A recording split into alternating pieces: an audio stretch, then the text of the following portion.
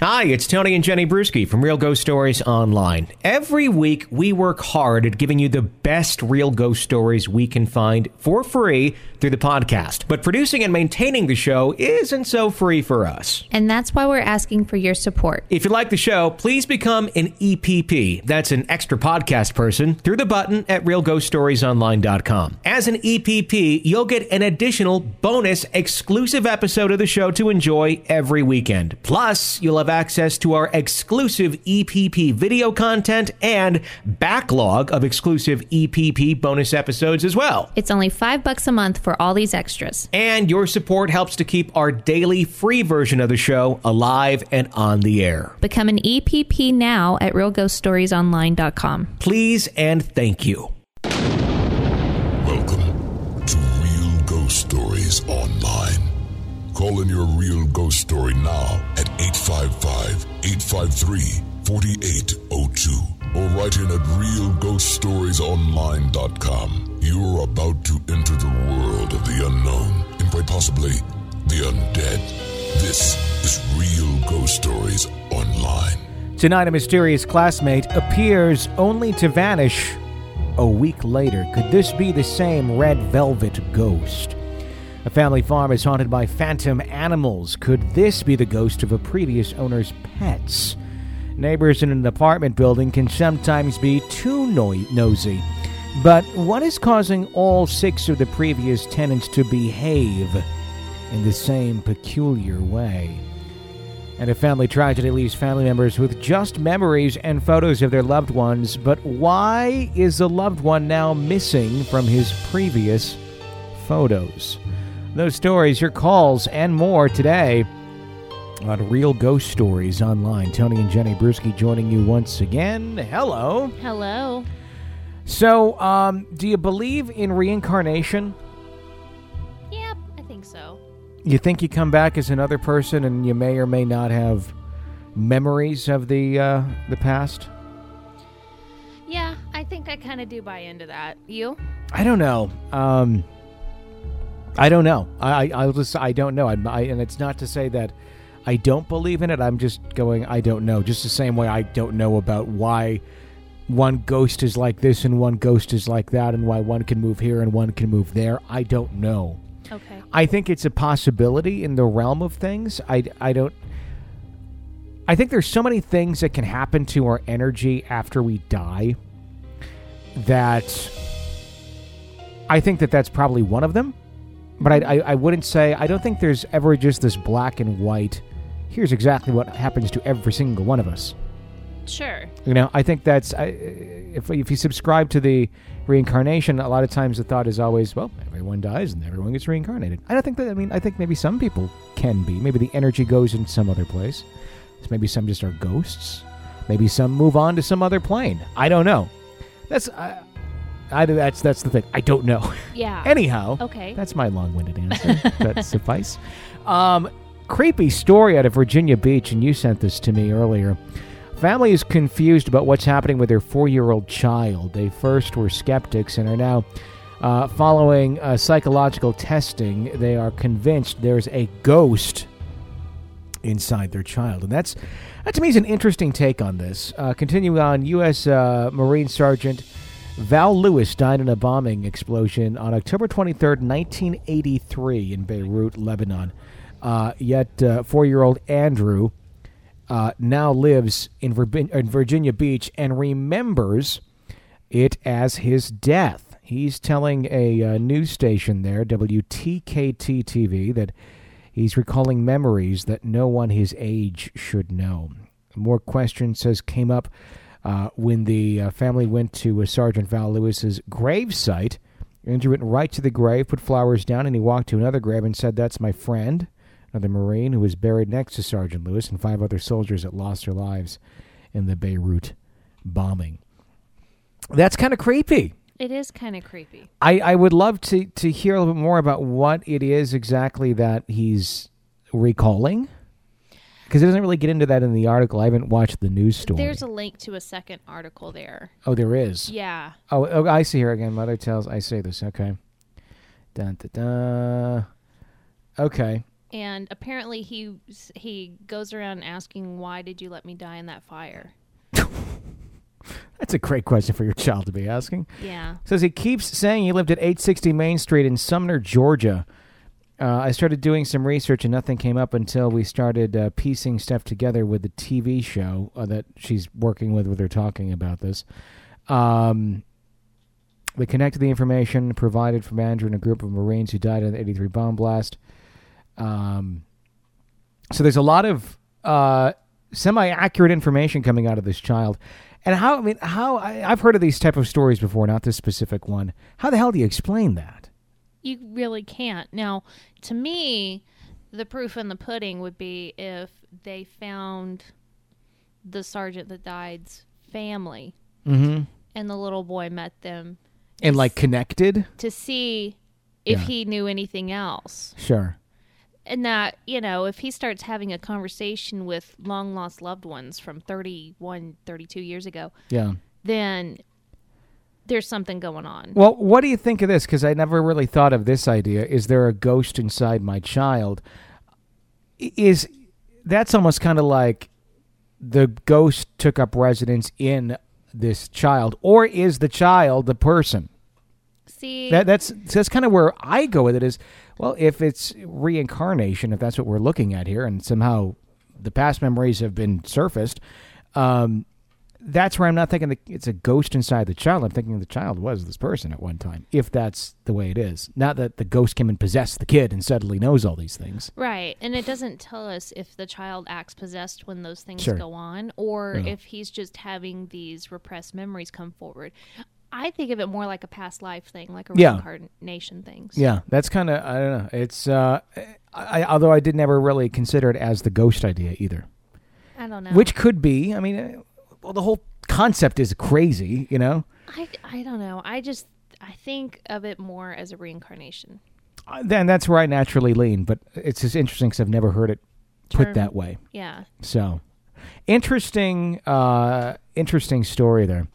855-853-4802 is the phone number to call into Real Ghost Stories Online. I wonder if any of our listeners have ever had bizarre memories of a different time in a different place, or thoughts of possibly being reincarnated in some way, shape, or form. That to me is kind of ghostly in itself. When we talked to the psychic at that Halloween party, I almost freaked when she mentioned a ship in my past. Well, she also thought you were a flamenco dancer. Yeah, so that tells me that I was just going to let all that go. And that I have to watch out for all the males in my workplace, which would be a cat.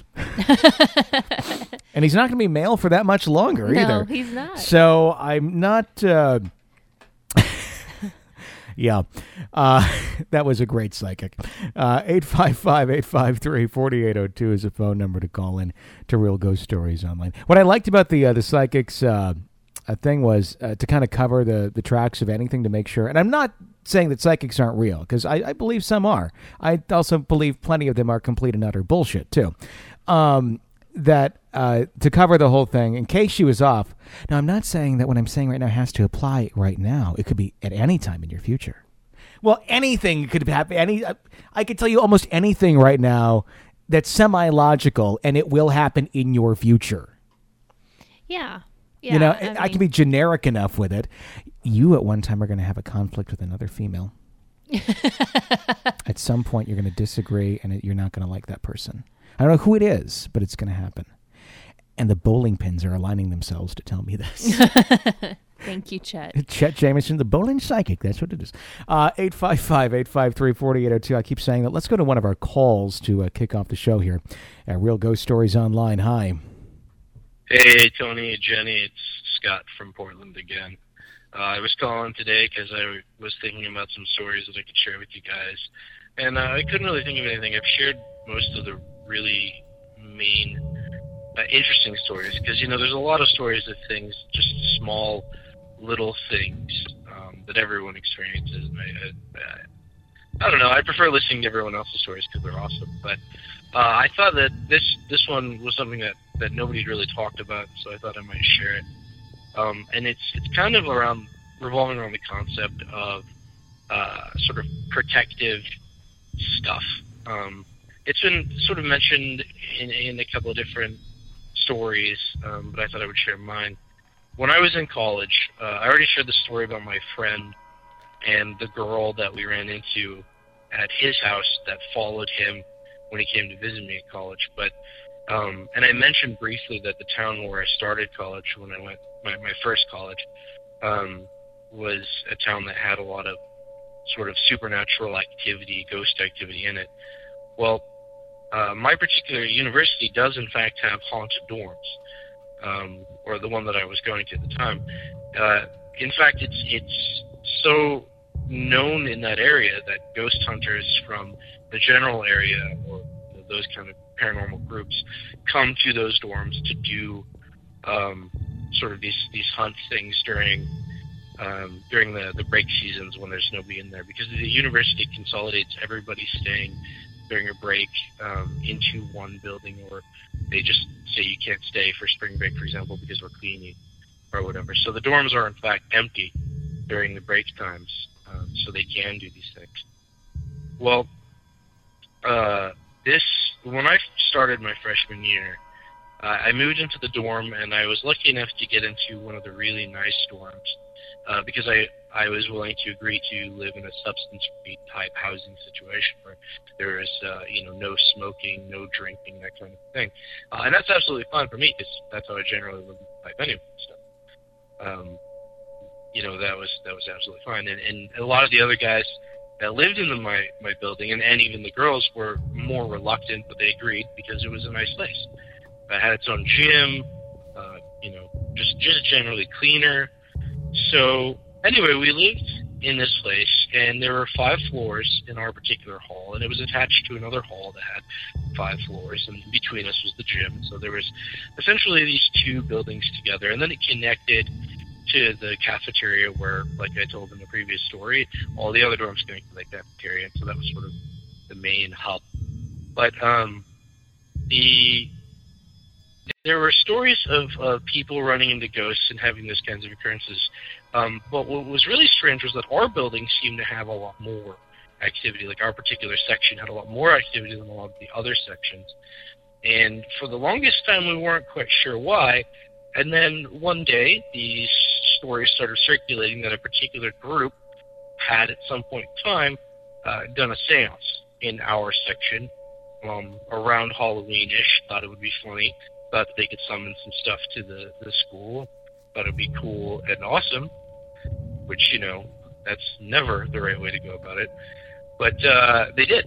So that was the story, and it's one of those sort of urban legendy types, and I didn't really believe it. But and one of the reasons I never believed it was because in my particular room, we never had any problems. The guys on either side of us would have trouble. People across the hall would have weird things happen, but me and my roommate never had anything. Plus, my friend, who came to stay with us, he was followed by that girl, but when he was in our room, nothing. Well, anyway, eventually I ran into this group of people, these sort of weird alternative types, and it turned out that they were actually the ones who used to live in my floor, and they were the ones who had done the seance. And they admitted that night it was just completely out of control, and they all ran away scared, but they never did anything to try to fix it, except that one person admitted that she had carved into the doorstop of her room these pentagrams to protect her from whatever it was they had summoned. Well, that was a strange story, and it was like, okay, so that's a real thing. And I didn't really think much of it again because, like I said, we weren't really having any issues. My friend had his thing, but that had been a few months before, and that was it. Well, one day, we were having trouble with our door. It just wasn't closing right, and so we asked for some repairs, and they sent a repair guy, and there was something about our door jamb that wasn't quite right, so he took it apart to try to see if he could, just take it apart and then rebuild it back in the right place. And when he took it apart, he pulled off the sort of inside area, and when he took it apart, there were the pentagrams. They were carved into our door frame. And my roommate and I were completely surprised, and our RA he came by when we called him, and he was completely surprised. And the worker guy said that he could, replace it all or whatever. And we sat there for a minute, and I thought about it, and I said, you know what? That might be why we're not having any sort of activity here, is because these are the pentagrams that this person carved in to protect herself. Now we're in this room. So we just said, leave it. We're not, we don't want him to go through the process. So he just rebuilt the door frame so that the door would close properly. And from that point forward, we just moved on. But we never had any issues. So, but anyway, a few nights later, the guy across the hall came running into, or he came pounding on our door, and in the middle of the night we opened it up, and he had apparently he woke up to something in his room, and it scared the living crap out of him. He jumped up and ran and came to our room because he knew that we had the pentagrams on our door. So effectively our room became the safe room for everybody, well, at least for a couple of people who knew about it. So anytime, and then the rest of the year, anytime somebody had like a really creepy thing, or they felt like somebody was breathing on their neck when they were trying to get water from drinking or something, they would come visit our room and just hang out with us for a while. So we started playing video games in the middle of the night with random scared people. So anyway, that's my story. It's not a great ghost story, but it is a kind of a fun story, and it talks about some more of that stuff that we don't really talk about in the show too much, like how to deal with things. So anyway, thanks for listening, and if I hear this story on the air, I will be glad, and I hope that some people out there, if you get a chance to hear it, will learn something or gain something from it. Thanks, guys. Love the show. Now, that's not to say to go start putting pentagrams on your doors if you feel that you have a ghost. I've never heard of them used in a positive way. So yeah, I mean, technically, you see them used in in cases or situations where there's evil going on. Uh-huh. So a lot of times they do get kind of the rap of they are something evil or something wrong. Now, a regular pentagram is actually a protection symbol. Okay. From negative entities, or it's believed to be anyway, if that's what you subscribe to. There's the inverted pentagram, just like an inverted cross. Okay. Kind of the opposite. Okay. See, I did not know that. So, and the thing is, when you look at it, I mean, unless you're always looking at pentagrams, you see it and you're not really paying much attention to what shape it is in, if it's inverted or if it's right side up, or so. And if it's on the ground, good luck figuring out where's top and where's bottom here too. So there's a lot of different beliefs with the pentagram from different religions and this and that. But interesting story. I mean, it sounds like it was used in a protective way there. Yeah. But obviously, it was put up there to protect from something. Do you know Wichita State has a haunted building on campus? Really? Yeah, Fisk Hall is the oldest building on campus. It was built in 1904. Mm-hmm. They've had paranormal investigations going on there. I think it is currently the building that houses the history department, but I'm not positive on that. That would be fitting. But it was, when it originally was erected, it was a men's dorm, and then later used as an infirmary during the influenza outbreak of 1918. Oh, Jesus. So there's a little history there. And then right down the road's the first Pizza Hut. Exactly. Literally. So you can get it all. On campus. Yeah. Wow. I wonder if the Pizza Hut's haunted. By what? I don't know, because I think the owners, the creators are still alive. Think so. So, but I could see if you were the creator of the Pizza Hut going and haunting the first Pizza Hut. It's just a little shack. It's tiny. It is very tiny. That's why they call it Pizza Hut. It is tiny. Yeah, I mean, there's literally a hut. Our garden shed's about the size of the Pizza Hut. It is, yeah. And it's sad because it just sits there and there's nothing in it. It's just, this was the first Pizza Hut. For something as big as Pizza Hut, I would think that Pizza Hut would have, let's reopen this and, at least make it like not update it, but I could see that being a real big point of attraction, especially on a college campus.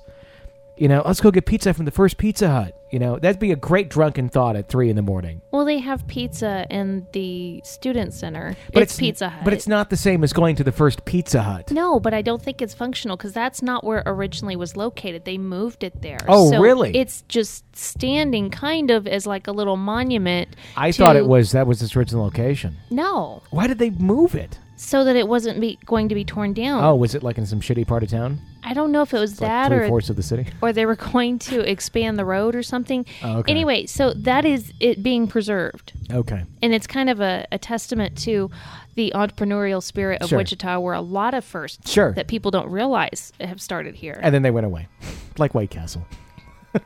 White Castle's still around. It's just but they're not here. Yeah.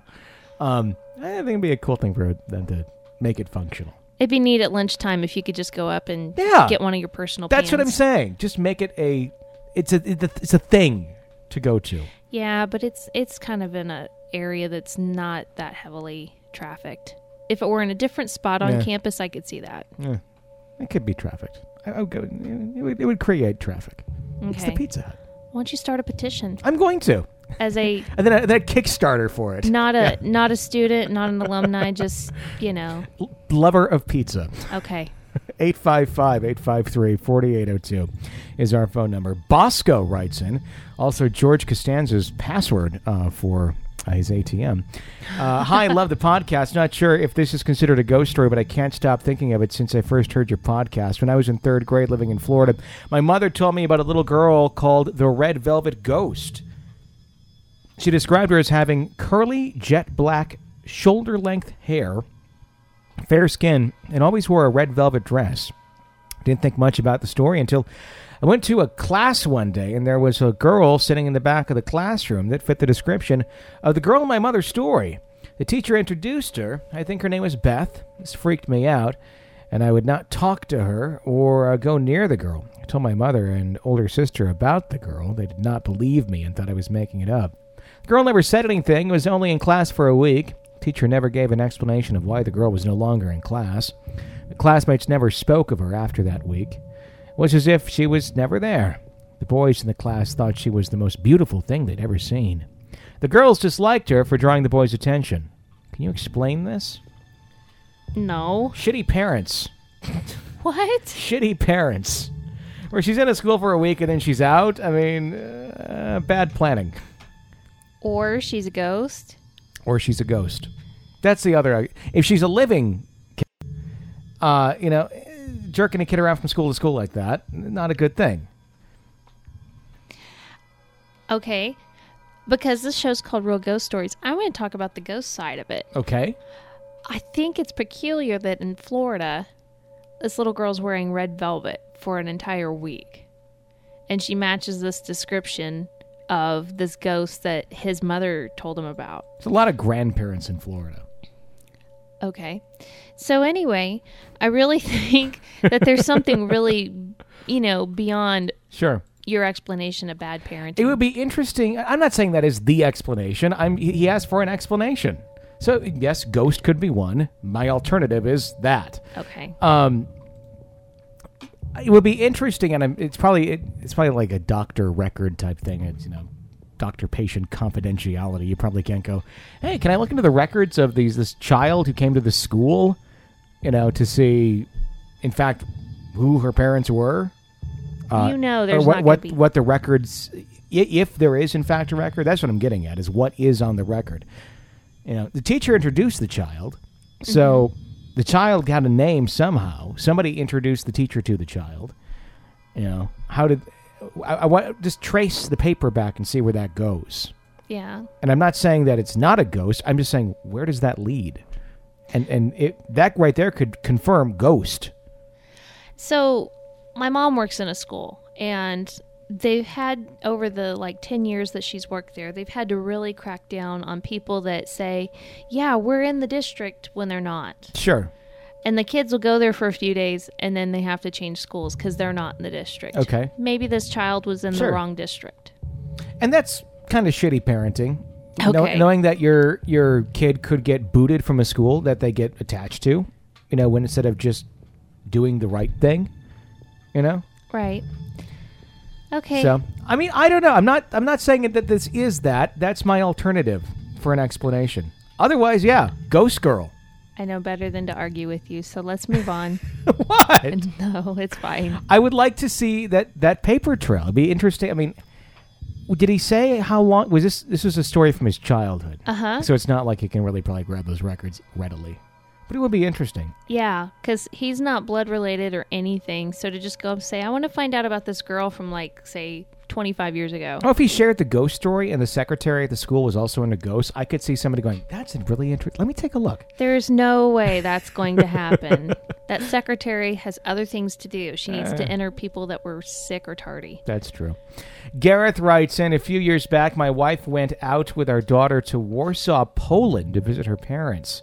So I had our house to myself for 2 weeks. In that time, I'd already watched the movie The Exorcism of Emily Rose and had to watch the Polish TV documentary on YouTube about Anneliese Michel. I think that's her name, anyhow. A friend I have is also big into death metal, like Morbid Angel and Decide the such like. I showed him the documentary and was intrigued as it showed recorded audio evidence of the exorcisms that took place. This occurred on a Wednesday afternoon. Come the small hours at around 3 a.m. on the Thursday morning, I heard what sounded like wood breaking right beside me in my bed. I got up as I thought there was an intruder, went to the bathroom to see if it happened in there, but the same loud wood breaking sound came from my bedroom. It happened again for the third time when I re-entered the room. Then all went silent. On Friday night, I was finishing an English course online and thought I'd take a break and went downstairs, came back after 10 minutes and saw a toy sitting on my keyboard, which I know I didn't place there. A few nights later, I was in the same computer room when my dog got up and stood staring into the landing hallway, growling at the dark with his hair standing up on his back. I mentioned this to my friend, and he said, "That's you watching these videos about possession on YouTube again." Weird for someone like him to say, given the fact he's a major death metal fan. The freakiest moment I had in those 2 weeks on my own had yet to come. It was on Saturday night after watching the Anneliese Michel documentary that I went out to a bar. Before returning home, I called my father to open my house, as he had my car and key to the house. I got home and everything seemed okay until a few days later I told my dad what happened on the Thursday morning. And on the Friday night, he said that he didn't want to alarm me that Saturday night, but when he went to open the house for me, he looked through the window of the door and he thought he saw an intruder in the stairway. As he saw a black figure going up the stairs, he ran in and switched on the light to see nothing was there. My wife and I have since moved out of that house. I told the story to someone who I work with. He knows the area, and I told him everything. He asked what was the number of the house, as his brother bought the house there, and he is renovating it for him. I said 66. He said, "Fuck, that's my brother's house." I, too, saw that same weird shit going on there. He told me that he saw something walking past him in his peripheral vision late one night last week while he was setting tiles.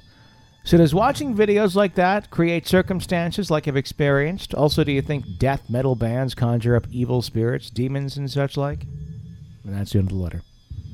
I hope listening to different kinds of music doesn't have an impact. What do you think? I think Celine Dion conjures demons. I wonder what's going to come out of me listening to Nirvana through the drive-thru of my minivan. Nirvana is like one of the tamest bands. It's funny. Oh, I know. It's not death metal. It's funny because now, like, remember like when it was considered really hard? Yeah.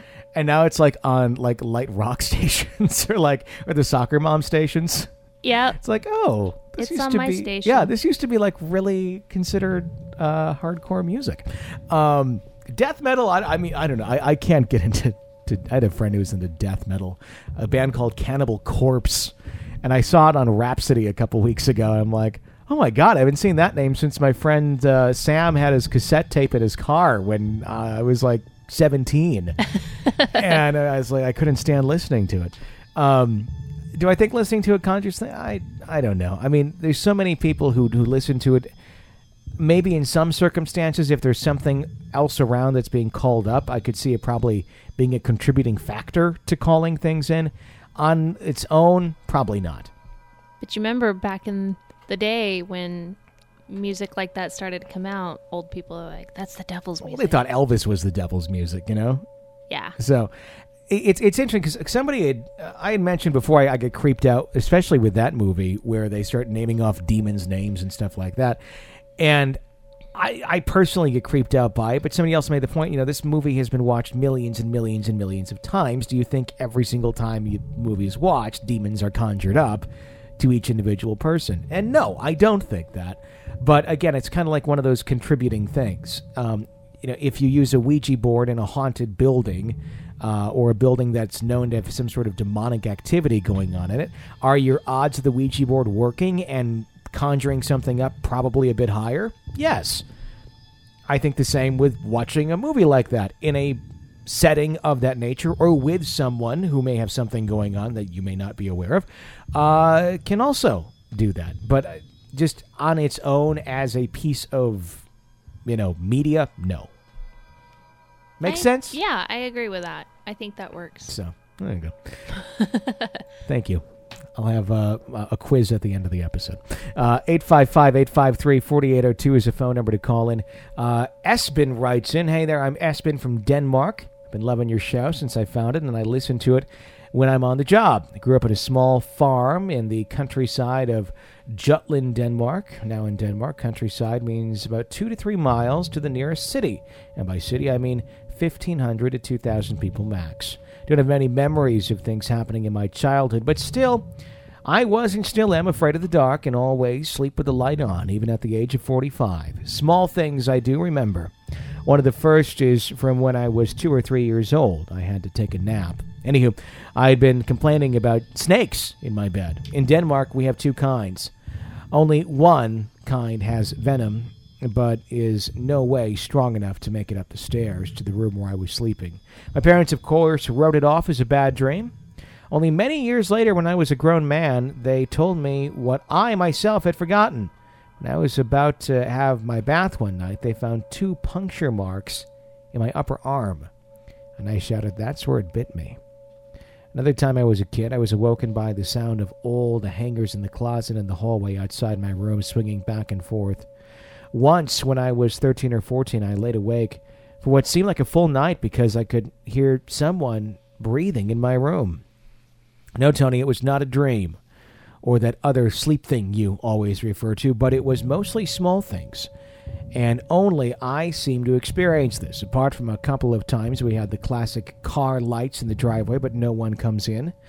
When I was a grown man and my parents had sold the place, my dad told me that he had witnessed our 2 dogs stare at the same spot on the living room ceiling. He had to pull them out, both dogs still staring at the spot. But the second, they were over the doorstep from the room, they had lost interest in it. He had had other small things happen there over the years, but for some reason chose not to share. A little about the farm. My father's father bought it in the early 1930s. The history of the area before that is not known to me. My granddad died there before I was born. My mom's stepdad, who came to live with us in his late years, died there in the 1980s. My dad was a trained farmer, but was also an educated teacher and worked as such all of his grown-up life, having a little bit of farming mostly as a hobby on the side. He and my mom sold the farm around 2000 and moved away, and they're both dead now. And now, the real part of this book of a letter. When selling the farm, they did it the nice way. They invited all neighbors and friends to the house to a goodbye hello party with the new owners. We also kept the hunting rights to the land for 20 years ahead, so we still visited my childhood home often in the years after. Then my parents died, and we lost contact with the place until 4 years ago when I was in the area. Went to the place and found out that it had been sold once more to a young couple. The young wife invited me in and gave me a small tour. And then she asked if I'd ever seen or felt anything there. She told me that when she moved in, their 3-year-old daughter was terrified of the dog that tried to attack her all the time. This dog that only she could see was very hostile and kept the little girl out of her own room for the first 3 months they lived there. They more or less had to carry her from one chair to another. But after a while, the lady told me, it seems that Their daughter and the dog made a truce, and it turned into a kind of friendship. Then the dog showed up less and less, and then the visits kind of faded away. To say the least, I had a chill down my spine when hearing this. Unfortunately, the daughter had never wanted to describe the dog to her parents, so I could not tell which of the many dogs from my childhood it could be, if any. On a later talk, bless Facebook, the lady told me that their nanny had seen a shadow, the shadow of a person in her room. I then told her that that was the room where my mom's stepdad died. Also, once when putting the daughter to sleep, the lady had felt someone sitting down on the bed with them. The daughter's room is where my parents used to have their bedroom. She had never felt that there is something bad in the house, so I hope and think that someone is just checking in on the new owners. The dog, though, makes me feel a little sad. If it is one of my childhood family dogs, not knowing who is there now, maybe confused, and just maybe it was there when I visited the place and did not see it. Poor dog. Long letter, sorry, no zombie clowns. However, if you could make a little inquiry to your American listeners, I worked for 3 years as a contractor for the USAF at Thule Air Base in Greenland. Thule Air Base in Greenland. I should know this because I think my cousin was actually stationed there for a little while. Greenland is loaded with spirits and ghosts, according to many people. At its peak during the Cold War, the base had 17,000 people there, so there may be a few airmen out there with the story from the base. I know I do. If you would like to hear, anyway. Thanks. Keep up the good work. I should look into that, because I'll ask my cousin. Yeah, that would be good. He was there for, I think, about a good year or so in the first part of the 2000s. Okay. So, I have never heard any ghost stories there. He's not necessarily a ghost storytelling type of guy, but he was a Ghostbuster with me when we were children, though. I bet you, though, if you ask him, he might at least know. Yeah. Yeah. And to our American listeners, we'll open that up there to see if anybody else has any interesting stories about that Air Force base. What do you think about the house? Well, it doesn't sound terrible except for the snake. The snake's the part that bothered me the most, especially finding marks. You know, could you imagine those parents finding marks on their child after hearing that? What if the other stuff was all ghosts, but the snake was really just a snake? Yeah, I could see that. And it just kind of played in because other weird shit was going on, and the snake was just creepy. Yeah, it'd be interesting to know how the snake got up there. Sure. But, oh, yeah, having those physical bite marks would be very unsettling. Yeah, I think I'd be like exterminating every single part of the house. It'd be like one of those where on Breaking Bad where they put the whole tarp over the house. Yeah. If there's a snake, trying to bite my children, it's going to be... they can make meth in the basement. I don't care as long as the snakes are gone. So, 855-853-4802. That's the phone number. Jess writes in, hello, Tony and Jenny. About 8 years ago, my boyfriend and I moved into this dilapidated apartment building between Eau Claire and Chippewa Falls, Wisconsin. Kind of out in the country. Yeah, a little bit. That's up there. That's up near the Wausau area. Okay. If you go towards...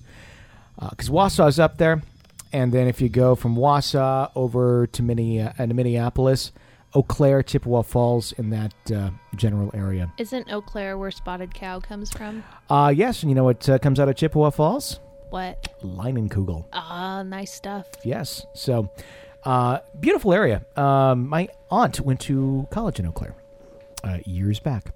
Continuing on, this place has been here for 50 years. It was built by a man who later passed away, so his wife ran it. It's an 8-plex, and we're on the upper floor with neighbors on both sides. Almost immediately after moving in, my boyfriend and I noticed some strange activity revolving mainly around the bathroom. The bathroom wall is shared by a neighbor, and with the walls being so thin, you can hear just about everything. The activity started with phantom knocking on the bathroom door. Then the door started opening on its own from time to time. My boyfriend sleeps by that door, and sometimes he would feel something push him or poke him without explanation. After a few years, we started noticing disturbing trends in our neighbors' behavior. After they moved into the apartment we share the wall with. Soon after moving in, these guys would start swearing at themselves. We had 6 neighbors. If 1 or 2 had done that, I could blow it off, but not 6. All the plumbing ran on the same wall, so our bathrooms were next to each other. After each person moved in, they'd open the door constantly. The hinges were squeaky, so you could hear every time it would open or close. One neighbor that called himself Wolf seemed particularly affected by whatever was in the apartment. After a while, he started saying, "Fuck you," really loud to himself, but it sounded more like, "Fuck you." He would stand at the bathroom door, opening it and closing it every few seconds for hours at a time. He never spoke to us very much, but in general, he seemed polite. Behind closed doors, he spoke to himself for hours. He was constantly cussing. Recently, the building changed hands. The new owners decided to fix the place up, so 3 of the apartments went through demolition. The activity increased until one recent sunny October day.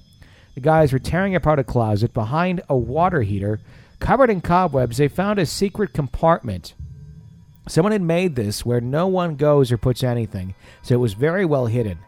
As they were tearing out the wall, a pornographic video fell out dated 1980. Then very old metal sandbox toys fell out. Everyone present got quiet and weirded out. Then the last item, a serrated knife, tumbles out of its hiding place. Strangely enough, the activity has pretty much ceased since those items were hauled away. No more knocking, pushing, and the door isn't opening on its own. Oddly enough, the neighbor immediately stopped swearing and messing with the door. So, do you think that was used in a crime? That stuff they found? Yeah, I could see that being the case. Or some sort of undocumented crime. Yeah. A crime's a crime, but I'm saying it may not be necessarily documented. Sure. There's something weird with it. Mm-hmm. Why the hell would you have sand toys and porn tapes and a knife? I don't know. It sounds like the stuff you would buy at Walmart just to freak out the cashier. It's all just from the freaking... They're like, what am I going to do with this shit? Let's put it in the wall. It is. That is a great list of things to freak out the cashier at Walmart with. Except I don't think you could find a porn tape at Walmart. Probably not. You have to go to Family Video for that. Yeah. Yeah, I don't know. I mean, there's a million pieces of speculation you could go on as to what that was all about.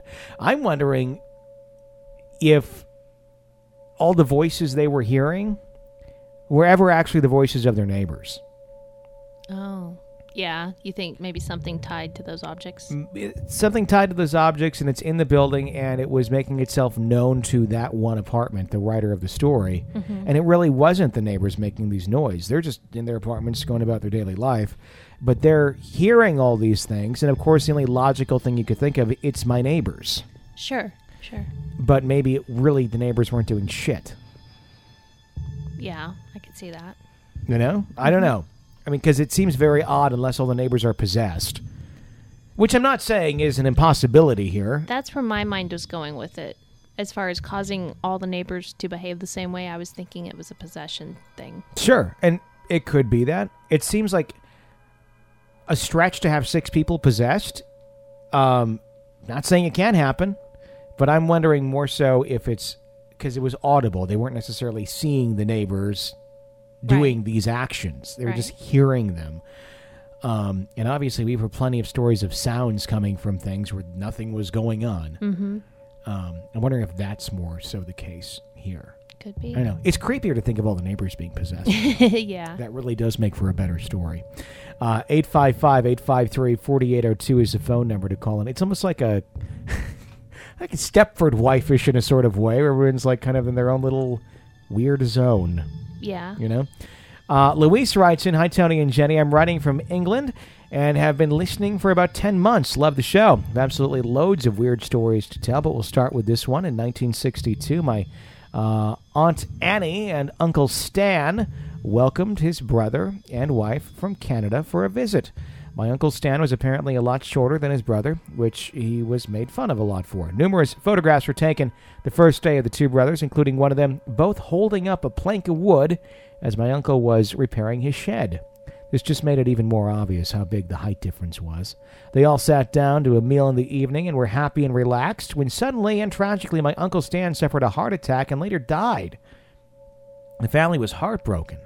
Eventually, his brother and wife flew back to Canada. 2 months later, my Aunt Annie received a phone call from Uncle Stan's brother's wife. She said she had the photographs developed from their visit, and something wasn't right with the photos. My Uncle Stan wasn't on any of them. This spooked everyone, but my Auntie Annie asked for them to be sent over anyway. When I was a kid in the 1980s, my auntie used to show me the photos. The strangest one was of the two brothers holding the plank. Stan's brother was holding his hand above his head, holding one end of the plank. The plank goes down to nothing. All the photos gaps where my auntie says my uncle should be. In the gap, it looks fuzzy, but still completely see-through. My auntie always used to say his spirit died before he did. That's why he's not in the photographs. I was so scared to have my photos taken for years in case I never appeared. Thank you for reading my story. I'll write in again soon. Okay, my mind immediately went to Back to the Future. I didn't even think of that. And I'm not trying to make fun. No. But that's my frame of reference. McFly's disappearing. Or was it Doc? It was both. No, I think it was the McFly family. Okay, yeah.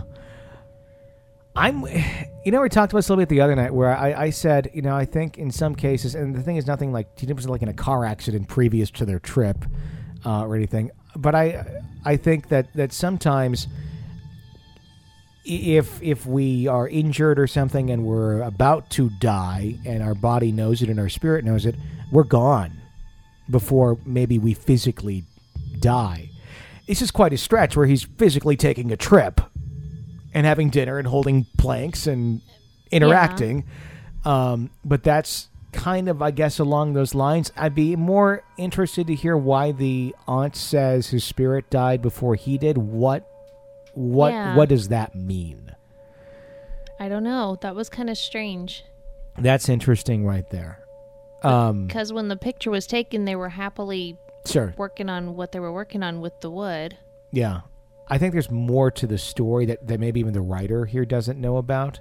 Okay. But it'd be interesting if he can get that information. Mm-hmm. That's the key I want to find out more about is what does the aunt mean by his spirit died before he did? Because that may lead to some of those answers, as best as we can answer how someone physically disappears from a photograph. You know? So, 855-853-4802. Laura writes in, I have two stories to share. The first is in reference to a dialogue you had on the podcast the other day. You talked about going to look at houses that are for sale to see if any radiated a paranormal sensation or energy. My husband and I were house shopping several years ago, and we happened to go into what appeared to be a lovely Victorian home in Newark, Ohio, located in the historical district of our little town. As we entered, we both experienced a heavy feeling, and as we walked about checking out the rooms, the feeling of unease increased. I grew more and more anxious and felt as though something were lurking in the walls. Could not wait to get out of this house. I was surprised that my rational husband felt the same way. We did not speak of this as we went through the house, but once free the realtor, we both shared that same feeling that something was in that house. Oddly, a couple years later, I read about houses on that part of the street being haunted as a result of the 1942 flight of a B-25, which killed 6 people, including residents of a building it struck. The second story has to do with what may be either a shadow person or a hallucination. I've not experienced either of these before this event, and to this day I have no idea how to categorize it. I was in a hospital and had gotten up during the night to use the bathroom. When I turned to leave, I saw what appears to be a window open in the space in front of me, and in that space stood a shadow person. It stood before me, solidly black, no features, and appeared to be facing me. I was stunned and amazed that even after several blinks, it remained in my path almost as suddenly as it opened in front of me. The window or portal closed and the shadow person was gone. I believe I was not hallucinating because nothing else occurred, and my cognition and perception seemed otherwise intact. However, I did share this with a psychiatrist the next day to make sure that I was not in a more fragile state than I imagined. He did not appear to have any concern over this, and neither confirmed this was a hallucination nor provided me an alternate explanation. Consequently, it wasn't until I started hearing of the reported shadow people that I began to wonder. Anyways, thanks. Well, I don't know about the shadow person part, but I find it very interesting that she felt so strongly in that house, only to find out that that was very, very near a tragedy. Mm-hmm. I wonder if she is able to trace back, or if she, did try and trace it back further to see if that house actually was one of the damaged homes. Yeah. To really narrow that in. I mean, number one, old house. There's a lot of things that could have happened there. Sure. But to have something like that, where it's a very sudden type thing, and that seems to bring out the, I don't want to say darkness, but just the sadness. It would be, I think, the right term, even more. Yeah. So, very interesting. 855-853-4802. That's our phone number here at Real Ghost Stories Online. Hi. Hi, Tony. Hi, Jenny. This is Jeff up the road in Topeka.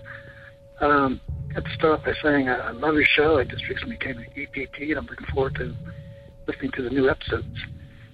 I'm going to start off saying I've always been interested in ghosts, even as a little kid. I used to read every single ghost book I could get my hands on, and always fascinated with the subject, although I'd never seen a ghost. I've even, up where my kids were little and Ghost Hunters was on, we'd gather around a TV, turn off all the lights, and have ghost night.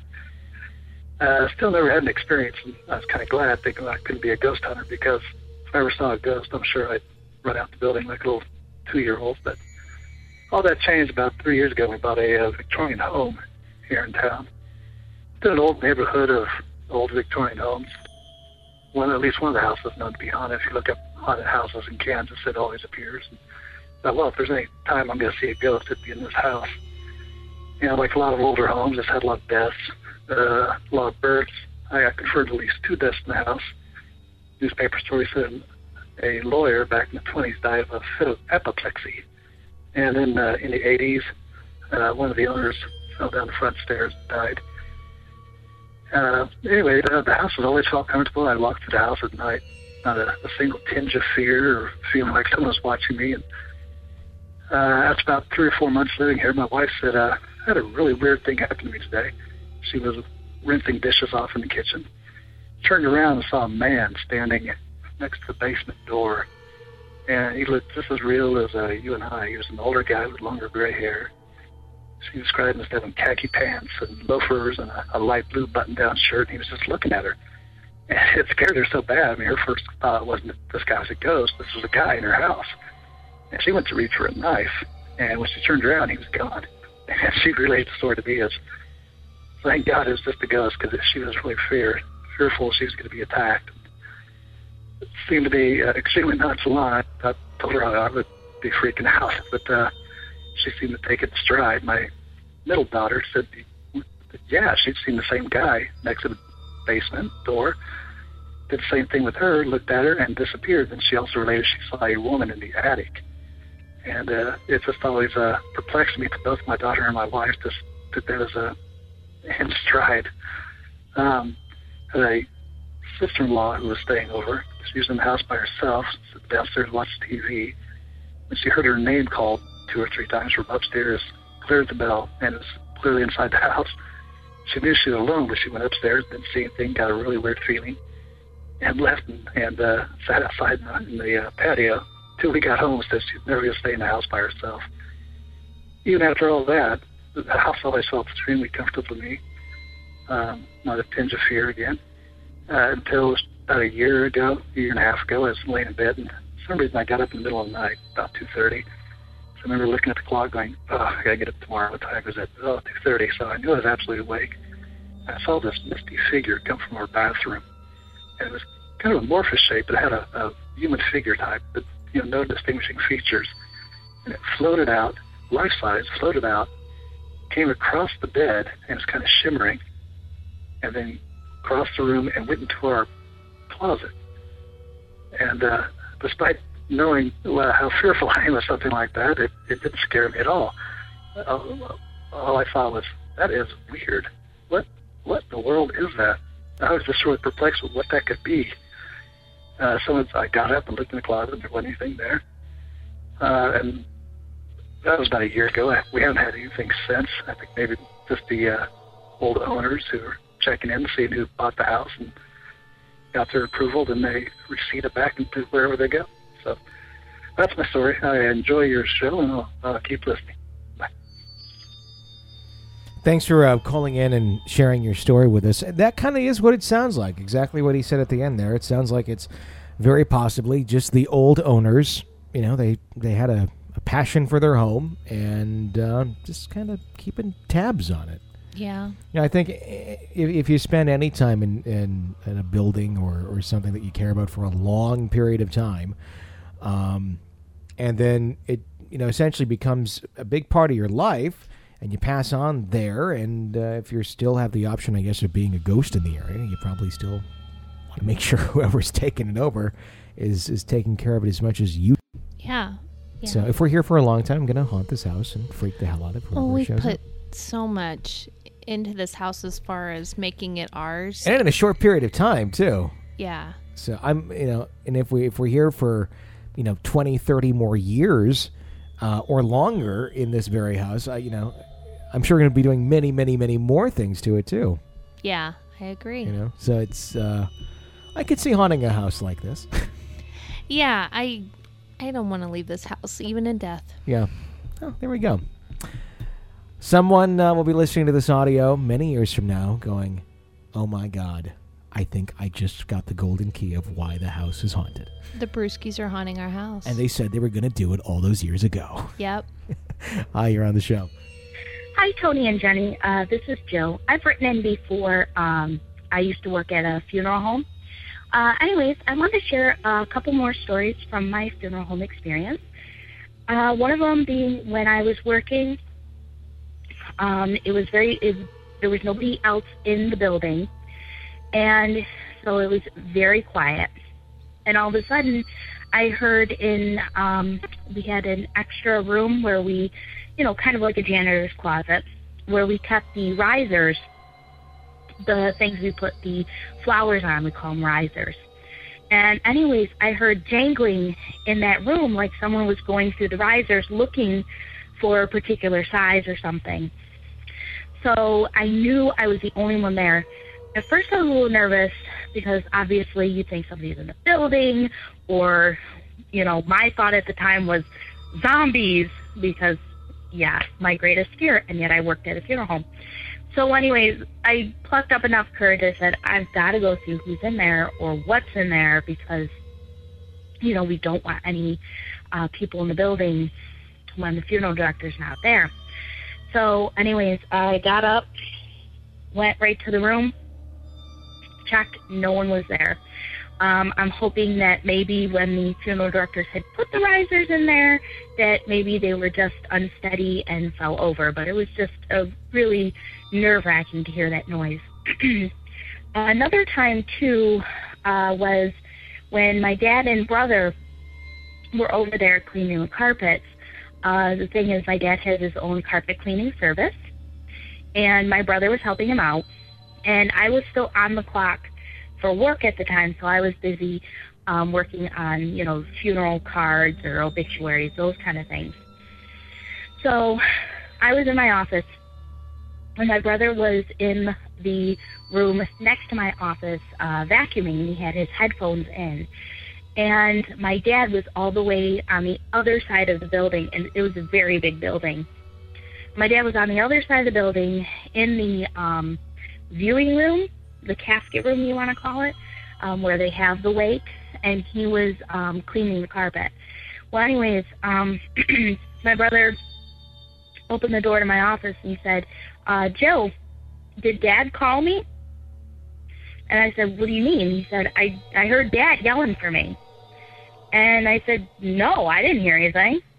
Well, anyways, I was curious, and it was kind of strange that my brother actually thought that he heard my dad hollering for him, over the din of him having, the noise of the vacuum and him having his headphones in. So we both walked into the big room and asked my dad, I said, Dad, are you calling for Gary? And he said, no, I've just been working on the room. So it was kind of strange that my brother thought he heard my dad yelling for him. Again, it could have been a coincidence, but it was kind of strange. Finally, I'm going to share another story. My husband, actually, he saw a ghost. What happened was he was living in New Jersey at the time, and he was at his aunt's house, just downstairs laying on the couch, I guess sleeping over. Well, anyways, he woke up in the middle of the night to find a bicyclist bicycling through the living room. And he said, I knew it was a ghost because I felt the coldness hit my face. And we kind of laugh about it. He said maybe they were just going out for a midnight ride. So anyways, those are my stories. And I love your show. And I hope to hear more. Bye.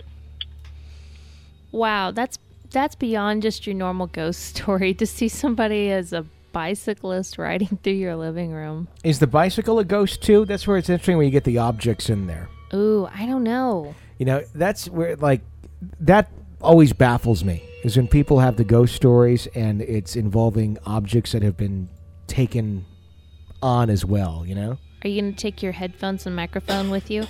I am.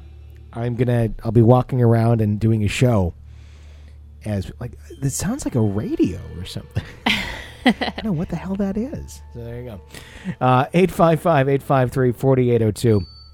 That's the phone number here at Real Ghost Stories Online to share your real ghost story with us. And that wraps up our show for the day. I'm going to take a sip of water here. Would you like to invite them to be EPPs while I do that? Yes. Now is the chance to become an EPP and catch up on all the extra episodes and the short film that we did, Spirits in the Air. So you take it from there now that you're done. Okay, there you go. Yeah, you get all the previous EPP episodes, 11 of them now, and then you get the new ones every single week, $5 a month for all that, and the video content and the satisfaction, and as I say, the warm and cuddly feeling of knowing you are supporting the show and keeping it on the air. We are a fan-supported show, so thank you to all of our great EPPs who are in fact supporting it. If you're not one yet, please consider becoming one, and doing just that, keeping us on the air and keeping the show alive. I'm going to go drink more water because I've developed a cough at the end of the show. Have yourself a good one. Until next time, for Jenny Brewski, I'm Tony Brewski. For Real Ghost Stories Online, toodaloo.